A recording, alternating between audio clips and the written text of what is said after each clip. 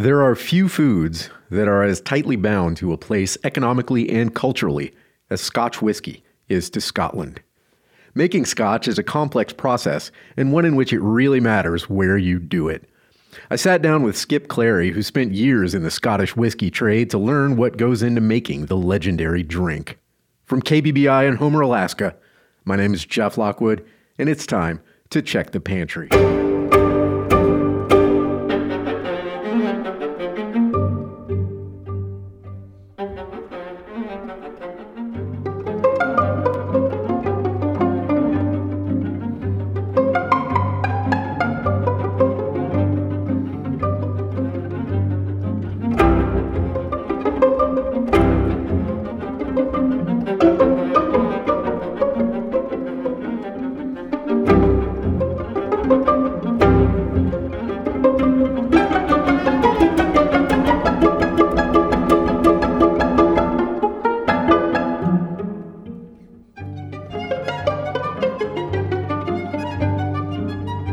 Global trade in Scotch whiskey in 2018, according to the Scotch Whisky Association, was a little over $6 billion.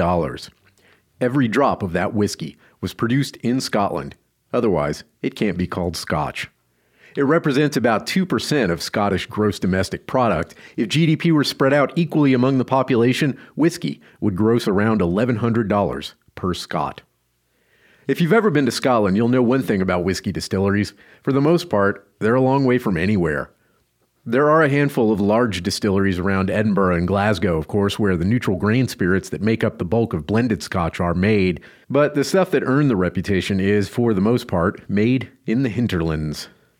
Many of them are scattered around various islands. Many more are down winding roads, tucked behind mountains, or on remote peninsulas.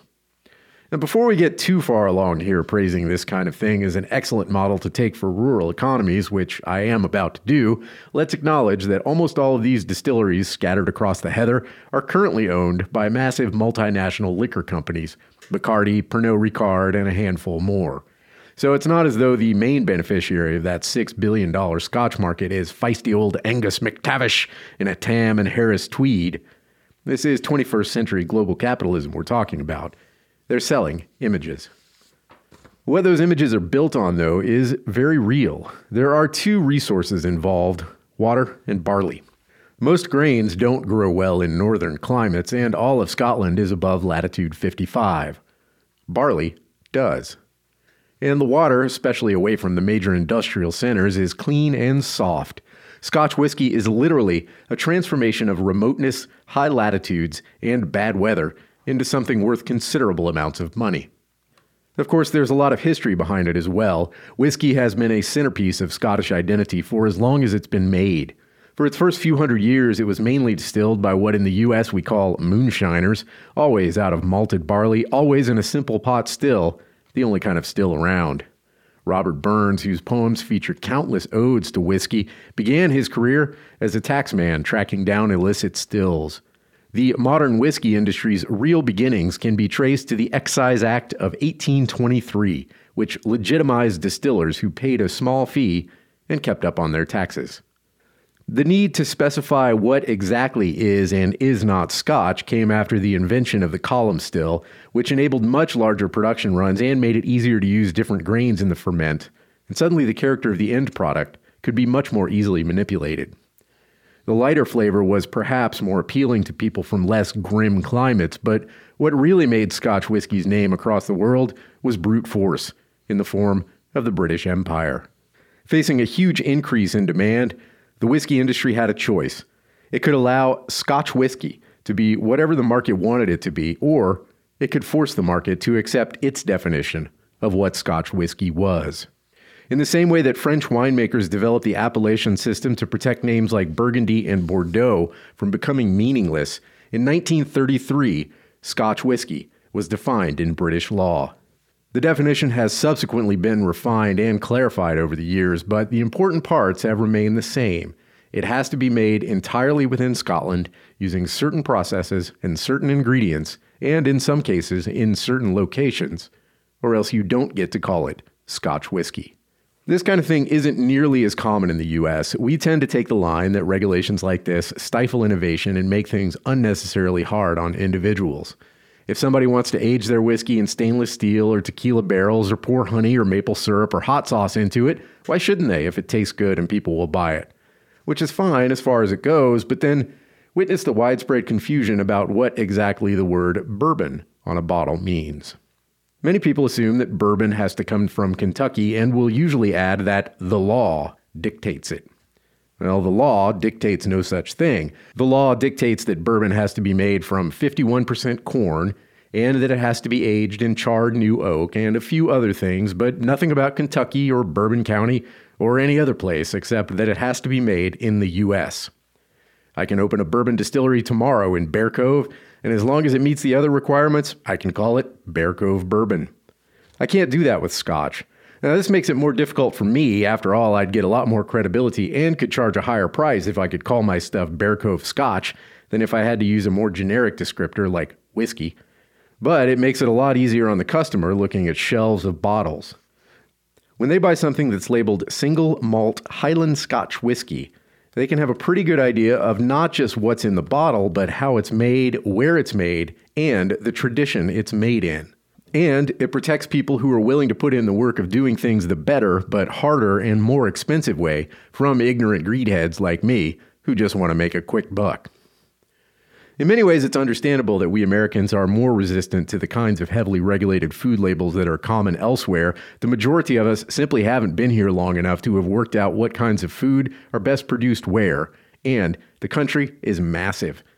Winemakers in Champagne have had hundreds of years to figure out what grapes do best there, and the whole region would fit neatly within Kachemak Bay. Winemakers in all of Oregon have had only a few decades. Scotch has 600 years and a very small country behind it, while bourbon has well under 300, most of it scattered over a huge region. Once we start to zero in on what works in a place, though, these kinds of defined terms can add a lot of value to products. The base of many rural economies is food production and processing, and wherever those places are able to tie their name to high-quality food, they thrive.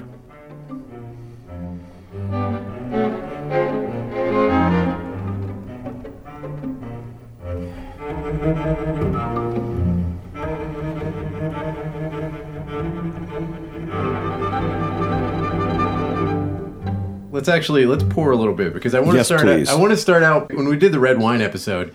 We talked a lot about how to read a wine label. Sure. And so what I want to talk about is basically the same thing with Scotch and how to read a Scotch label and what do the words mean. Okay. And so we're sitting here, and the first thing that I've got here is is it Glenfarclas? Yep. Which says on the label, Highland single malt Scotch whiskey aged 12 years, distilled and bottled by J&G Grant, Glenfarclas Distillery, Speyside, Scotland, product of Scotland. Yeah.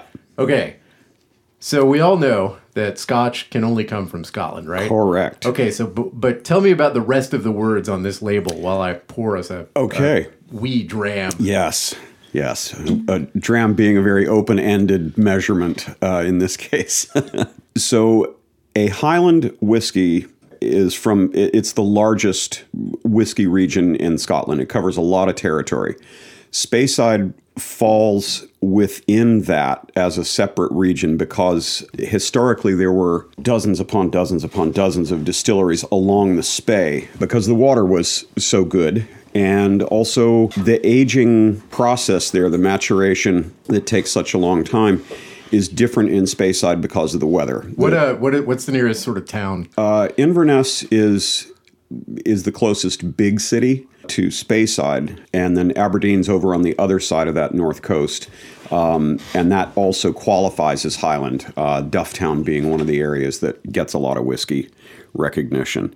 But Highland is a pretty big region. It includes coastal areas, whiskeys like Oban. It's not an island whiskey, but it is definitely coastal, and it is pronounced Oban. So Highland whiskeys are really hard to tie down in terms of saying what's typical and what you should expect. But in general, Highland whiskeys are going to be inland. They are going to be sweeter and not nearly as peaty because they didn't historically use peat as a fuel source, whereas the The islands certainly did. They didn't have much in the way of trees there. If you go to Isla, for example, you won't find much in the way of trees, but you will find an island covered in peat bogs. So that's what they had to use for fuel during the malting process, more of which we'll take care of later. So if it says 12 years on the label, it has to be a minimum of 12 years old. In the case of a blended whiskey, we'll cover one where there's an age statement given on the blend, and that means even the grain whiskeys that were used in the blend have to be a minimum of 8 years old. And so with a single malt whiskey like this that says, like 12 years old, is that because like, okay, so with port, that's the minimum age of a port that can go in there. With Scotch, is that specific whiskey is 12 years old? Yes. Okay. In the case of Glenlivet a few years ago, because they had so much whiskey, they had the problem that they had overproduced and their warehouses were just bursting at the seams. And so the Glenlivet 12 that you were getting was more than likely 14 years old, but they didn't want to mess with such a successful brand. So they still said it was 12. So you're not going to find any 10-year-old whiskey in a 12-year-old label. No. But you might find older in certain cases. Yep. But with the single malt, like they're not going to be blending different age classes. Like they won't be. Will they be blending like 20-year, 21 into their 12-year-old? They can. What you're starting to see now is a lot of whiskeys that they're referred to as NAS, no age statement. So good example, the Jura Superstition didn't carry an age statement. It can still be considered a single malt in that it was made by a single distillery and it was made with pure barley malt, no other grains and no unmalted grain. So Superstition had some younger whiskeys in it, but it also had some really old whiskeys in it, made for just a beautiful, beautiful whiskey, but sadly they discontinued that one. So single malt on the label, what does that mean? It means that it is made in a single location and aged in that location, and it has to be made with pure malted barley. No other grains and no unmalted barley. Is there a minimum age at which you can make a single malt? 3 years. It has to be a minimum of 3 years to just be called a Scotch at all. Oh, okay. Yeah. The single location thing is the big deal. That's what makes it single malt. Okay, so. So what does blended mean when you see it on a blended label? Whiskey? It's going to be a mixture of a certain percentage of malt whiskey, depending on the quality and price. It can be anywhere from 20 to 40% malt whiskey in a blend. The better ones obviously have more malt. And the grain whiskey that's used is made differently than single malt whiskey. It's not made in a pot still. It's made in a column still, much in the same way as an Irish whiskey is done. And so what they'll do there is make a spirit out of sometimes corn, definitely some other barley. I think in some cases they'll even use some wheat. But it's a fairly neutral spirit until it's been aged in wood for a while. But the cheaper blends are going to be 3-year-old grain just so that they're allowed to call it Scotch, and that's it. So they make a really basic whiskey, and then they age it. And then after they age it, then they start to blend it with the more expensive with the malts. Yep. And then what they'll do once they have blended it, the process is called marrying. They just basically will put them either in a larger wooden tank or in barrel. In the case of this Isle of Skye 8-year-old that we have here as well, that is aged in barrel the whole time. No messing around. That's what makes it one of the better ones. So this is Isle of Skye. Yeah, that's actually the name of the distillery. Well, it's a blended whiskey. It's the name of the brand name, and this blend is different in that it carries an age statement. So all of the whiskey in there has to be a minimum of 8 years old. There will be some that are older, but the youngest whiskey in there can't be any less than 8 years old. So this is like a port age. Yeah, so that's. Is that Scottish law that if a blended whiskey has an age, nothing can be younger than... Everything has to be. Okay, so all the grain whiskey, all the malt whiskey has to be at least that age. So this is 8 years old. Yeah. Okay. And definitely a high quality blend, a much higher proportion of malt than the usual suspects out there, like Teachers or Buchanan's or some other blend like that. Sorry, what was the minimum portion of malt? 40%? On this one, I mean, just in general, to be labeled a blended whiskey. 20% malt is the sort of minimum that you can get away with and still have people want to come back and buy it again. That's just the stuff that's like some plaid on the bottle, and it's called yeah, that stuff. and it costs $12. Yeah, that's the stuff.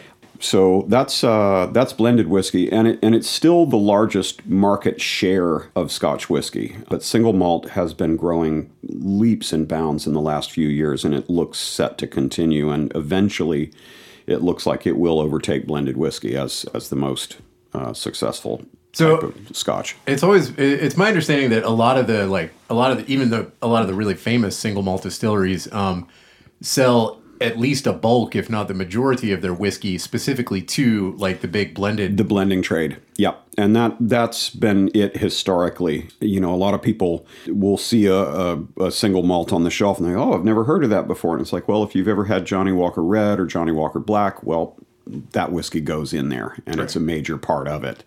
Chivas, they use a lot of different malts. I think Dewar's uses a fair number as well. Whereas like the Isle of Skye 8-year-old, primarily Talisker from Skye, definitely to give it some peaty backbone, and then they rely on a couple of Speyside and Highland distillers, and that's about it. And it's been that way for a long time. The blended companies, obviously, they try to make a consistent whiskey from year to year. Yeah. But it doesn't really seem to me like the single malt distillers have the same sort of concept like, you know, in French wine where every year is going to be different. It seems like they're also aiming for a really consistent, like you don't notice like, you know, if you're drinking Macallan, 12-year-old Macallan, it's pretty much always going to taste like 12-year-old Macallan. Yeah. Is that a philosophical thing or is it just kind of the nature of making just the distilled nature liquor? of the beast, because the pot stills are going to be the same size and shape year in, year out.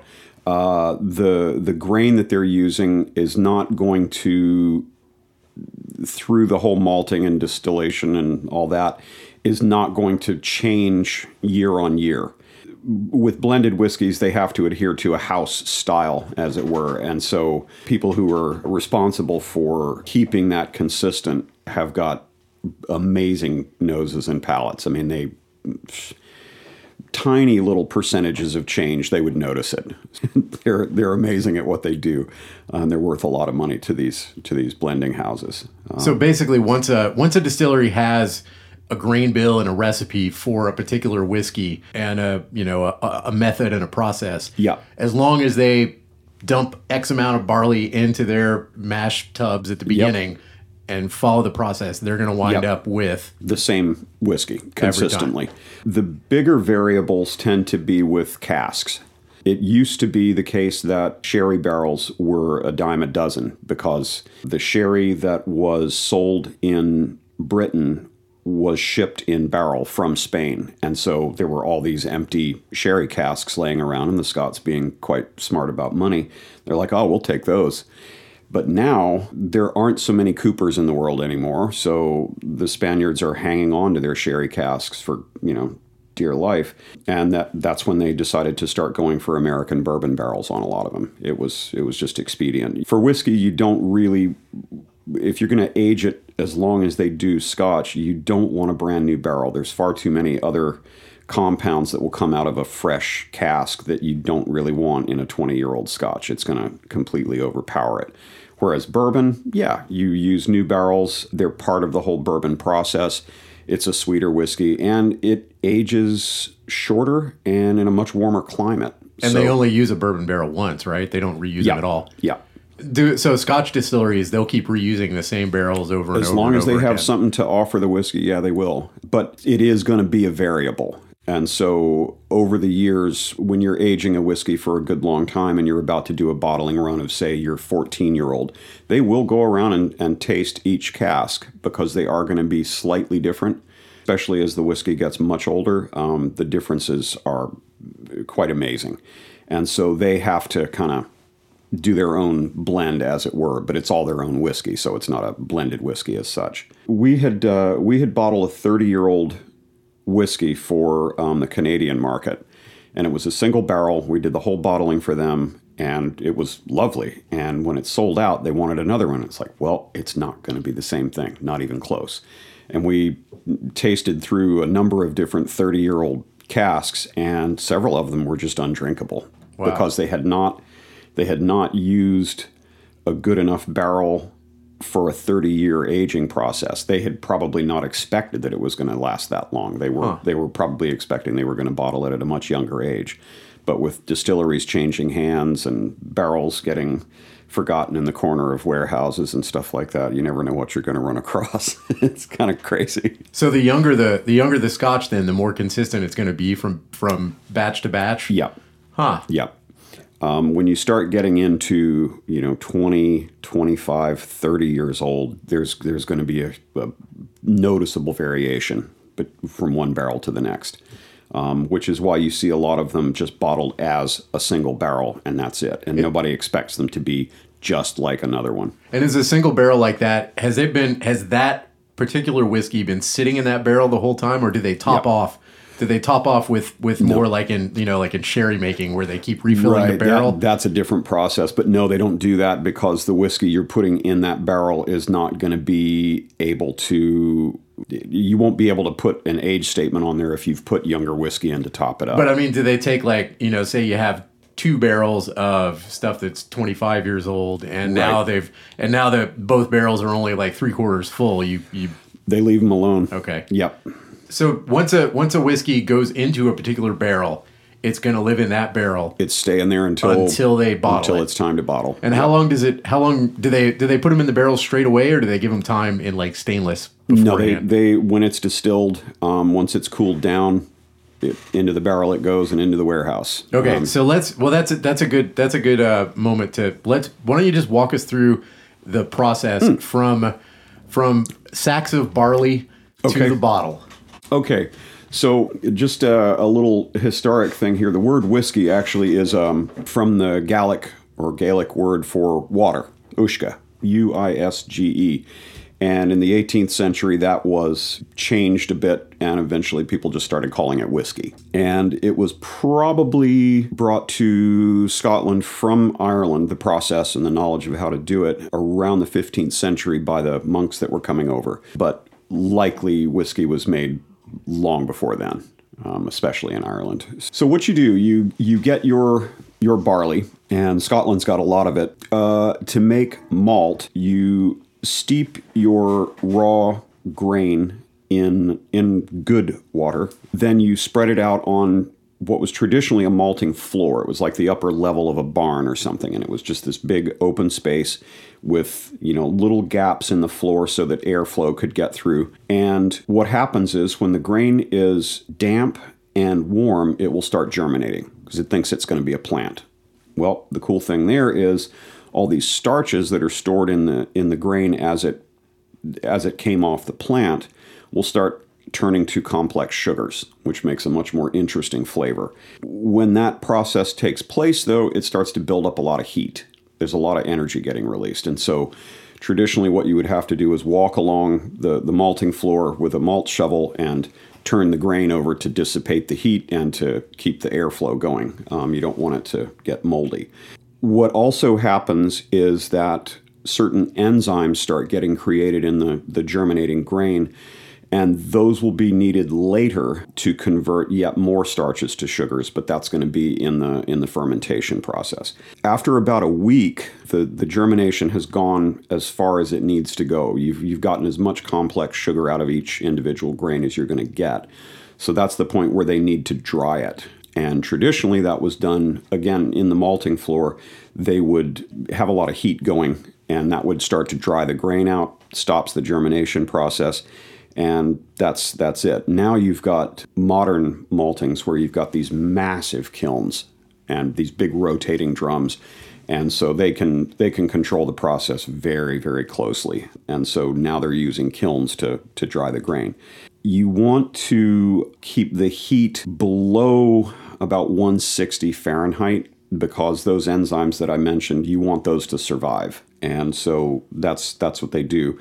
And you can also, at that point, in a modern malting, you can get peat smoke in there. and you can set how many parts per million you want your malt to have at the end of the process. Historically, they would just burn a smoldering peat fire in the downstairs of the barn, and that smoke would just get into the grain as a result, which is why Islay whiskeys are so smoky historically. Once that whole malting process has happened from sprouting to drying, you then will move on to the stage known as mashing. If you're a home brewer, or if there's home brewers out there, they'll know this stage quite well. You basically grind the grain. It's called green malt at that stage. You grind that into a fairly coarse flour or grist, and then you steep that in water in a mash tun, and they will add the water at 3 different stages of increasing heat, going from about 150 degrees Fahrenheit at the beginning to just below boiling at the last.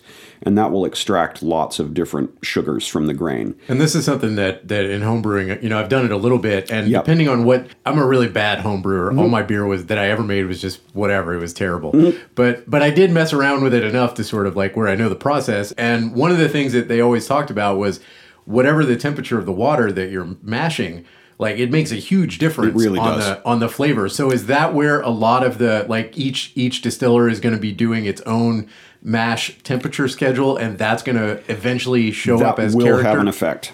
Yep, it certainly will. There are some things that are pretty much fixed though, as far as temperatures. You want those enzymes that were created during the malting process to survive as long as possible, because the whole time you're doing this, they're turning even more starches into more sugars, which you're going to want when it comes time to ferment. And also, the more complex sugars that are in your mash that you eventually ferment and distill, the more complex the flavors are going to be. Like in homebrewing, you'll use a certain amount of really dark roasted malts. Sure.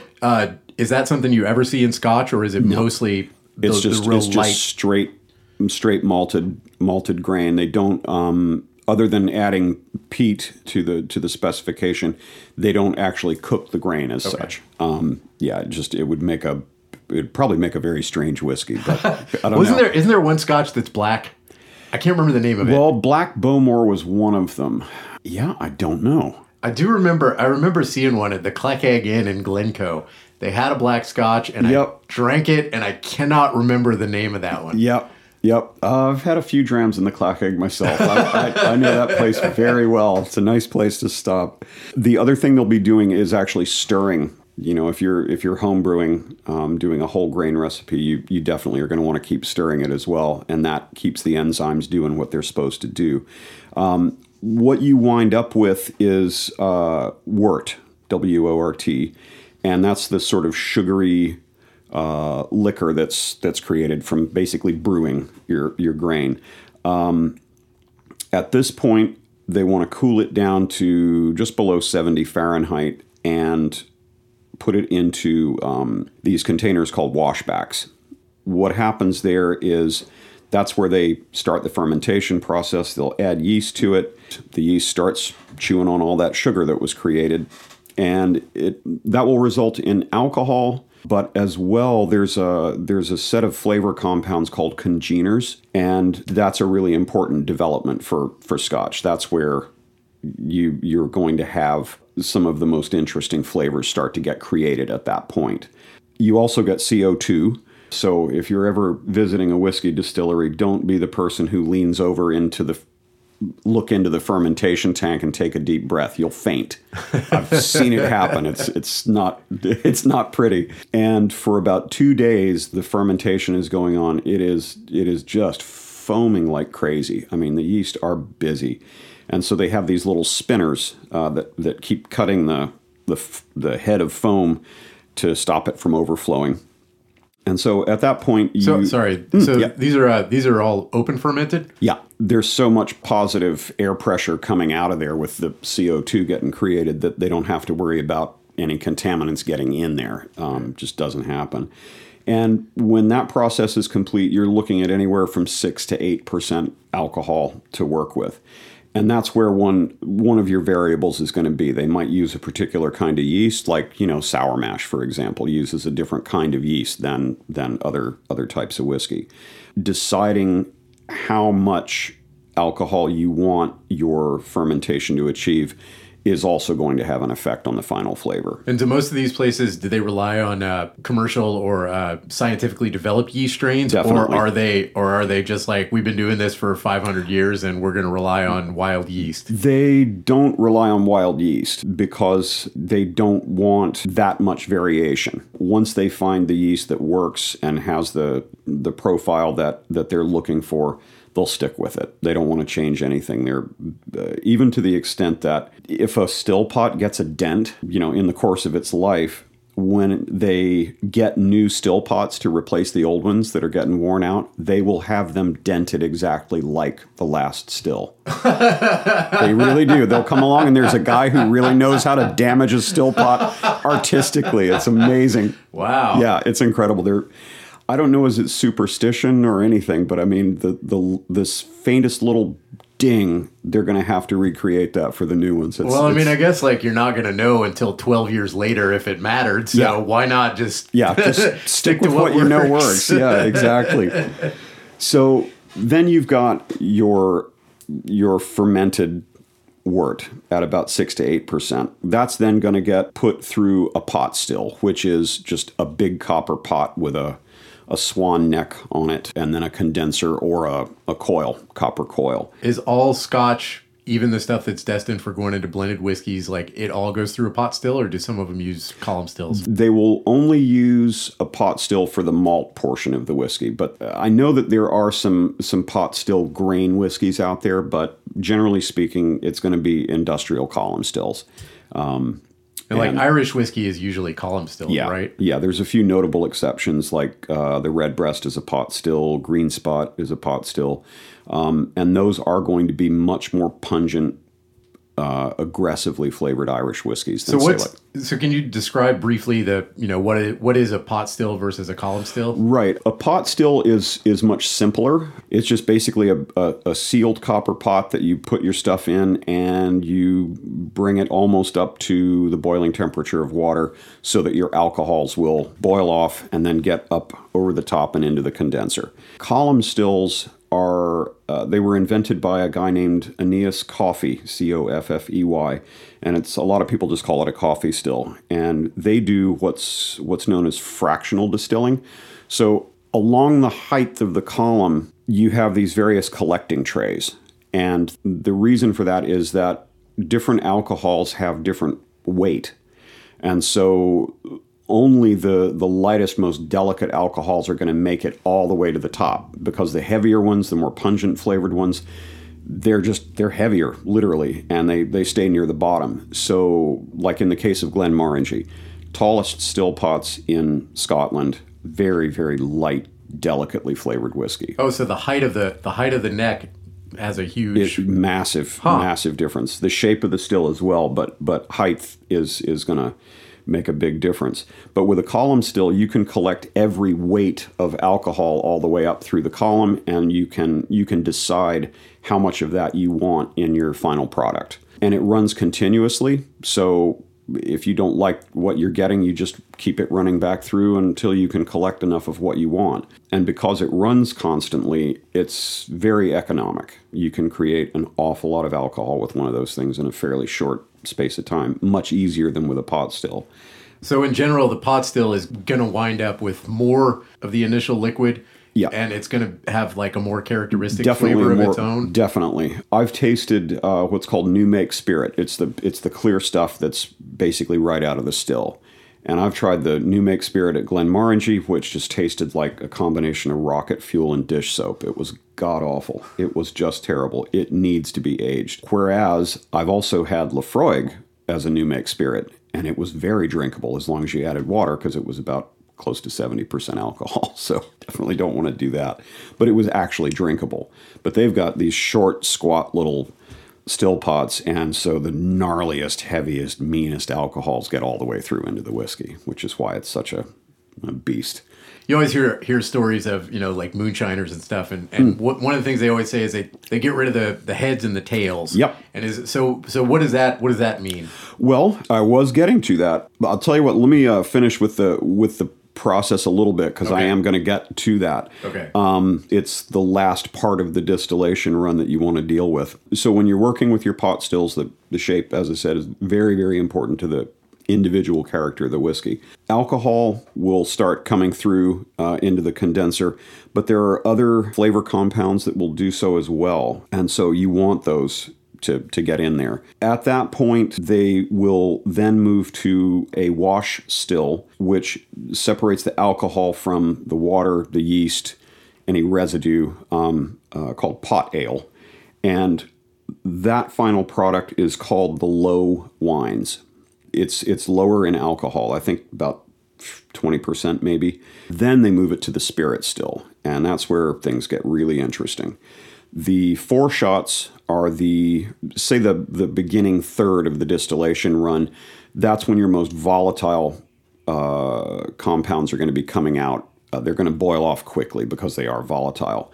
And they're pretty fiery, and there's nothing subtle about them. And those will be set aside. The last third tends to be made up. Yeah, there are still some alcohols in there, but there's also a lot of oily compounds that took longer to vaporize. You want to get rid of those too. They don't result in a good final product. But the middle cut, or the heart of the run, that's the best bit. That's the best balance between desired alcohols and also a desired level of those flavor compounds, and it's a good balance. There's a lot more flavor and a lot fewer impurities. Although the flavor compounds are by their nature an impurity. Otherwise, you'd be looking at vodka. So one of the biggest differences between not just different whiskeys, but different alcohols in general is how much of the front and the end stuff you leave in. Like, like some gins have that kind of oily texture. Is that because they have more of the later run? Yep. They made the cut later in the distillation run. So they're keeping more of those oily compounds. So gin's a great example of that, actually, because it's all down to the individual gin distillation that results in gins like that. And some are very delicate and some are really, like you say, oily. But what they will do with those foreshots and the feints, as they're called, the last third, they will be run back through on the next batch. They will just add that to the low wines that are going to get used for the next batch, and then they just redistill that. But the center cut, that's a single distillation, and that's, I don't know, for me that's as good as it gets. So really nice. That's what they set aside and use to make the primo. The good stuff, yeah. When you've made that center cut, it's almost always coming out right at about 68% alcohol. But they've found over the years that if you put it into a barrel at that strength, it starts to draw out certain other compounds from the wooden barrel that they actually don't want. You want a barrel to contribute what you like, and you want it to take out what you don't. So it works as a filter and as a contributor in that regard. So what they will do is dilute it down to about 63%. And that's, I don't know if I'd say that's a modern thing, but you could certainly get older whiskeys that were bottled at, oh goodness, I had some that were 67, 68% even after aging. Oh, so wow. You can only imagine what kind of strength they were when they first went in.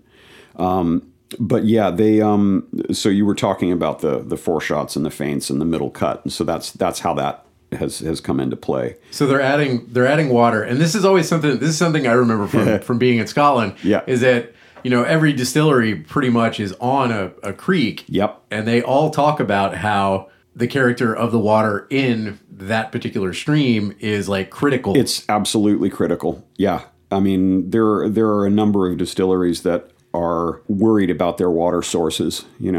If they're not getting as much rain as they're used to, in the case of the Glenfarclas, that's basically runoff from a mountain called Ben Rins, and the snow melt feeds the springs. They've got very granitic soil there, and so they're worried if their mountain doesn't get enough snow every year, what's going to happen to their water table. So yeah, it can be a little bit precarious for some of them. So the real terroir in whiskey making is the water. Stream. It's the water, absolutely, every time. Because they're adding it straight right at the end.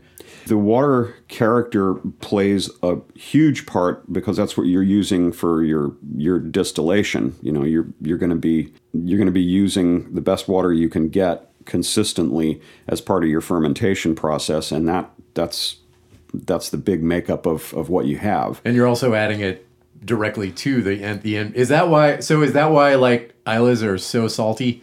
You know, have that salty character? Is that from the water, or is that's that from the aging process? Because the Isla has, I think now 8 distilleries, and I think almost all of them are coastal, and so you get a lot of storms there, and it basically forces sea air into the barrels. Into the barrels. Yep, and so they are going to be briny. Those coastal whiskeys are definitely going to be like, you know, if you take like an Oban or a Clynelish or any other coastal whiskey like that, you can practically smell seaweed. You know, it really is. It's like iodine, salt, things like that. It's like being at the beach. Yeah, it's pretty important. But you won't get a briny character from an inland whiskey. Right. Yeah. Well, this is a good segue then, because can you give us, you know, just a brief overview of the major regions? Sure. And sort of the character of them, because they're all they are extremely, like, they're way different. Oh yeah, you know, they really are. It's like drinking completely different beverages. Yeah, it really is. Starting from like the lightest, most delicate style on up to the meanest, beefiest ones you can get. The lowland whiskies, which are produced generally between Edinburgh and Glasgow in that little central belt area, they have a very different climate there. It tends to be a lot colder there than it is in the coastal regions, so they age a little bit differently. The temperature range there is greater. It's warmer there in the summer and definitely colder in the winter, and so the whiskey will mature differently than it does in a coastal region where the temperature range is much tighter, much more temperate. They tend to be quite floral. In the case of Glenkinchie or Auchentoshan, and those are the 2 lowland whiskeys that we can actually get here. They're fairly light, fairly delicate. Heather flowers are definitely a signature of the Glenkinchie. A little bit of honeyness to it. And peat doesn't even remotely enter the equation there. Do they just not use it in the production? They don't have any peat in the lowlands. Oh, yeah. There you go. So it's just historically just not been a thing there. Then you've got your Highland whiskies, which is a big region, and then within that you've got Speyside.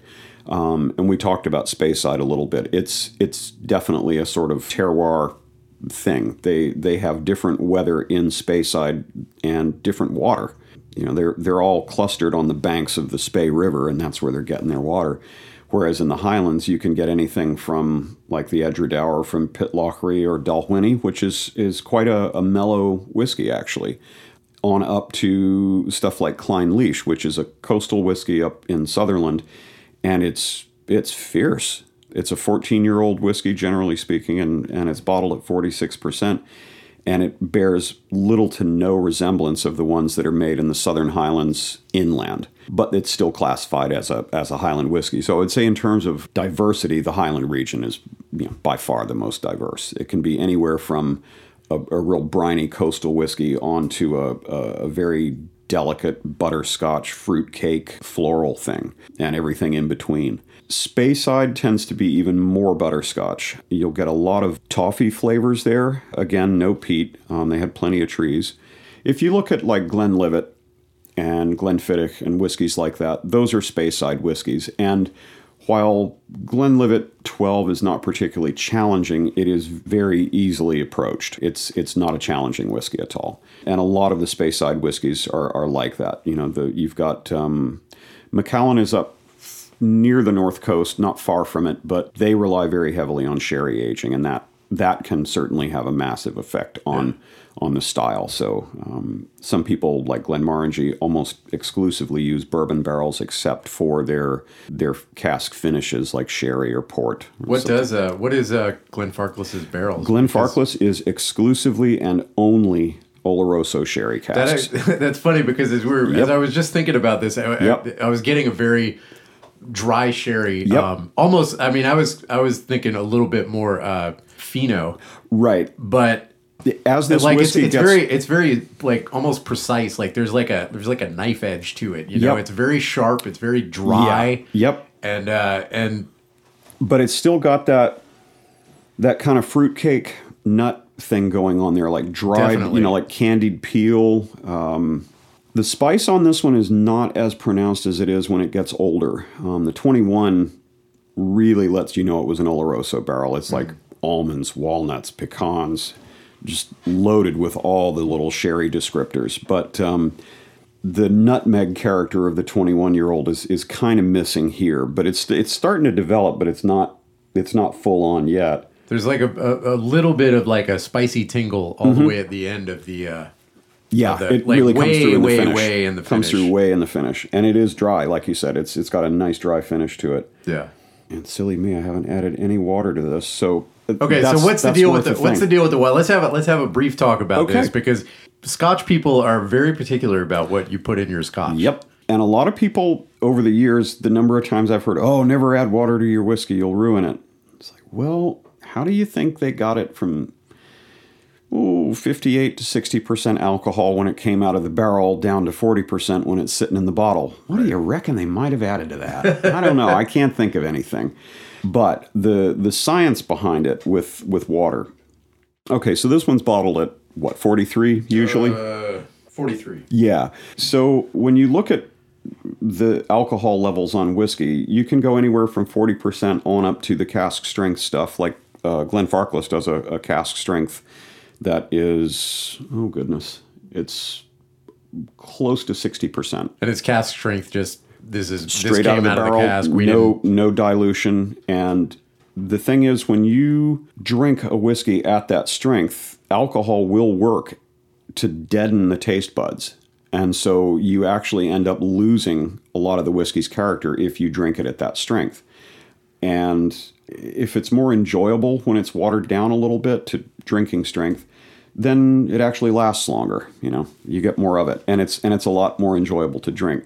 But even with a whiskey that's bottled at 40%, I still will add at least a drop of water. And the reason for that is, okay, when a whiskey's been sitting in a bottle for a few weeks, months, whatever, there's a stasis point where all the oil particles that are in that whiskey have reached a pretty uniform particle size. They're going to stay that way as long as your temperature is relatively constant. So when you have that whiskey in your glass, if you add literally even a drop of water to it and give it a swirl around, it's going to break those particles into a lot more individual pieces, which is going to increase their surface area exponentially.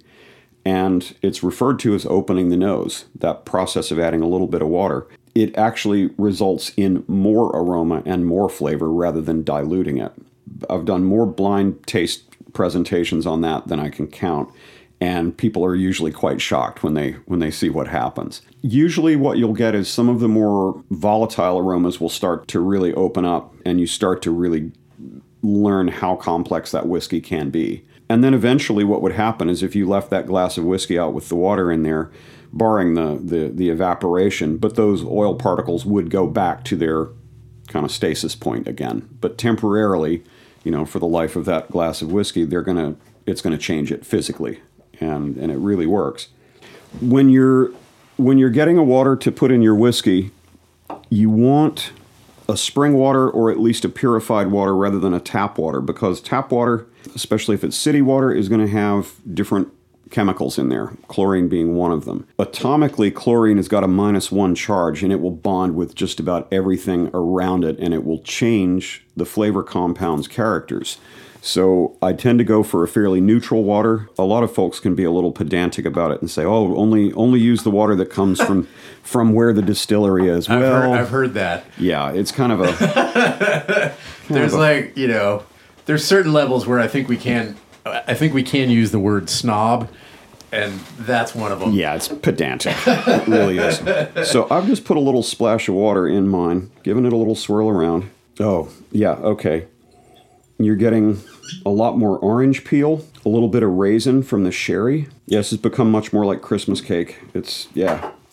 And you couldn't see this out there in Radio Land, but I really added just like a dollop, just like probably 2 drops at the most. And that's all it takes. Oh, wow. Oh, yeah. Yeah. Yeah, no, Yeah, totally. it really changes it. And Yeah, you're not kidding. yeah. Okay, so we've talked about lowland whiskeys. We've talked about the Highland region and how it's quite diverse, and it's really hard to kind of pin it down on what a typical style would be. You've also got a peninsula on the west coast called Campbelltown. That's the region is called Campbelltown. There used to be a lot of distilleries there, and they're far fewer now. The one that we can get here, Springbank, is very well made. It will always be non-chill filtered because Springbank never installed a chill filter at their bottling plant because Campbelltown is so removed from the rest of the country. It's really off by itself. They tend to do all their bottling there rather than shipping their whiskey to near Edinburgh, where a lot of it gets bottled. So we talked about the Highlands and we've talked about the Lowlands. And Campbelltown. So and where else? What else do we have? So you've got island whiskey. You have 2 up in the Orkneys. You've got Scapa and Highland Park. You've got one from the Isle of Mull. Talisker is no longer the only distillery on Skye. They just put one into production about a year ago that, had I still been living in my old cottage, I could have watched the whole production process of getting the place built, because it's probably a quarter mile from where I was living. So that would have been a nice neighborhood to stay in, but there you go. They're doing really well. I'll be very curious to see what their aged product is going to be like.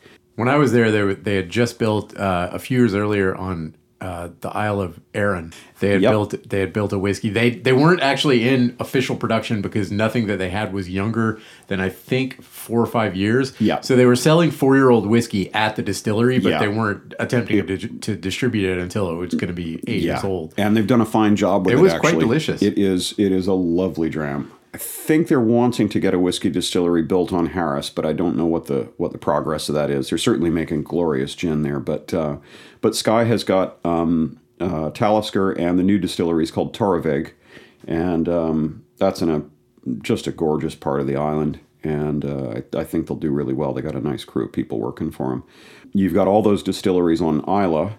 You've got one distillery on Jura, Which is Jura. Jura, yeah.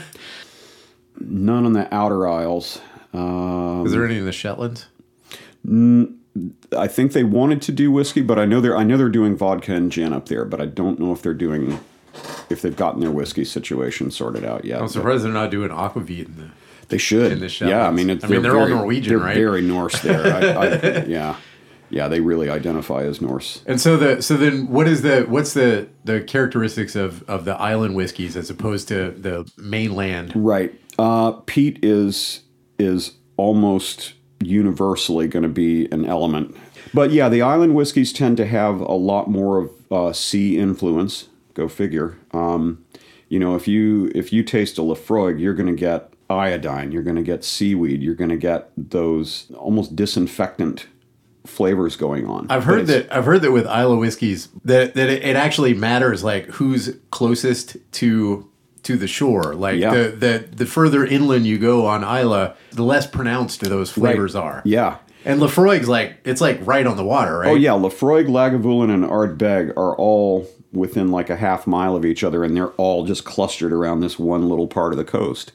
Whereas Bruichladdich is up in this sort of at the head of this long loch, and the weather there just is not as punishing. And so Bruichladdich is actually an unpeated Islay whiskey. They don't, their Port Charlotte is a heavily peated whiskey, but the regular signature Bruichladdich it's not a peated whiskey. Cailleach is practically in the water itself. I mean, you could almost throw a rock from Cailleach over to Jura. It's right there in the Narrows. That's what the Caol, it's pronounced Cull, means Kyle, which is a Narrows. And so it's the Narrows of Islay. It's that really tiny little sliver of space in the water between Jura and Islay. And they're right down there. And the weather can get pretty roaring through there because it's like in this little, almost a ravine right on the shore. And it's just, oh man, it gets hammered. Bowmore is a milder whiskey. That's on Bowmore Bay, which is kind of if you looked at a map of Islay, it's almost an entirely enclosed bay. So again, you can get some pretty serious waves coming in there, but the wind is not as bad. And Bowmore tends to be much more delicate, but they still have plenty of peat. How do they have any peat left? It just keeps replenishing itself. It just every year. I mean, if you go out for a walk up in the boggy areas, I mean, there's just so much plant life. Isla is absolutely just crawling with plants, which is why Bruichladdich can make such an interesting gin with the botanist. They've got like 22 local wild botanicals going in there, all sustainably harvested. And they get the locals to go out and get them at the right time, and they put it in the gin. It's I know, really and then I look around here in Alaska, and there's a lot of times where I look around at the landscape here, and I go, this reminds me a little bit of Scotland. Absolutely, yeah. And there were times when I was living on Skye when there was like one corner I went around in particular. And I just thought, yep, Southeast Alaska looks just like it. Yeah. The light's similar? Yep.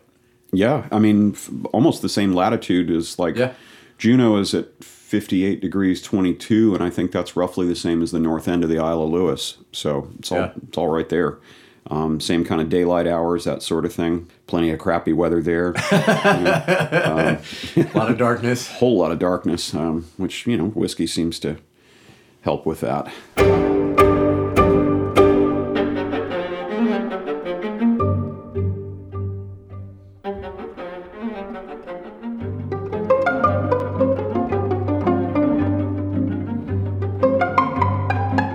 Check the Pantry is a production of KBBI AM 890 in Homer, Alaska. It's hosted by Jeff Lockwood. My guest today was Skip Clary. The theme music is String Quartet Opus 10 Movement 2 by Claude Debussy, performed by Quatuor Ebène. This is the third episode of the fall 2019 season of Check the Pantry.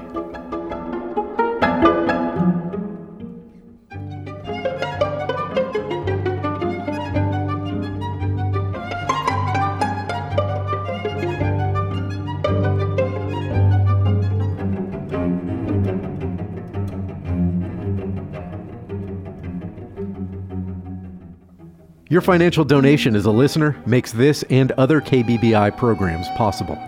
Visit the KBBI Public Radio website at kbbi.org/support to help produce programs like this.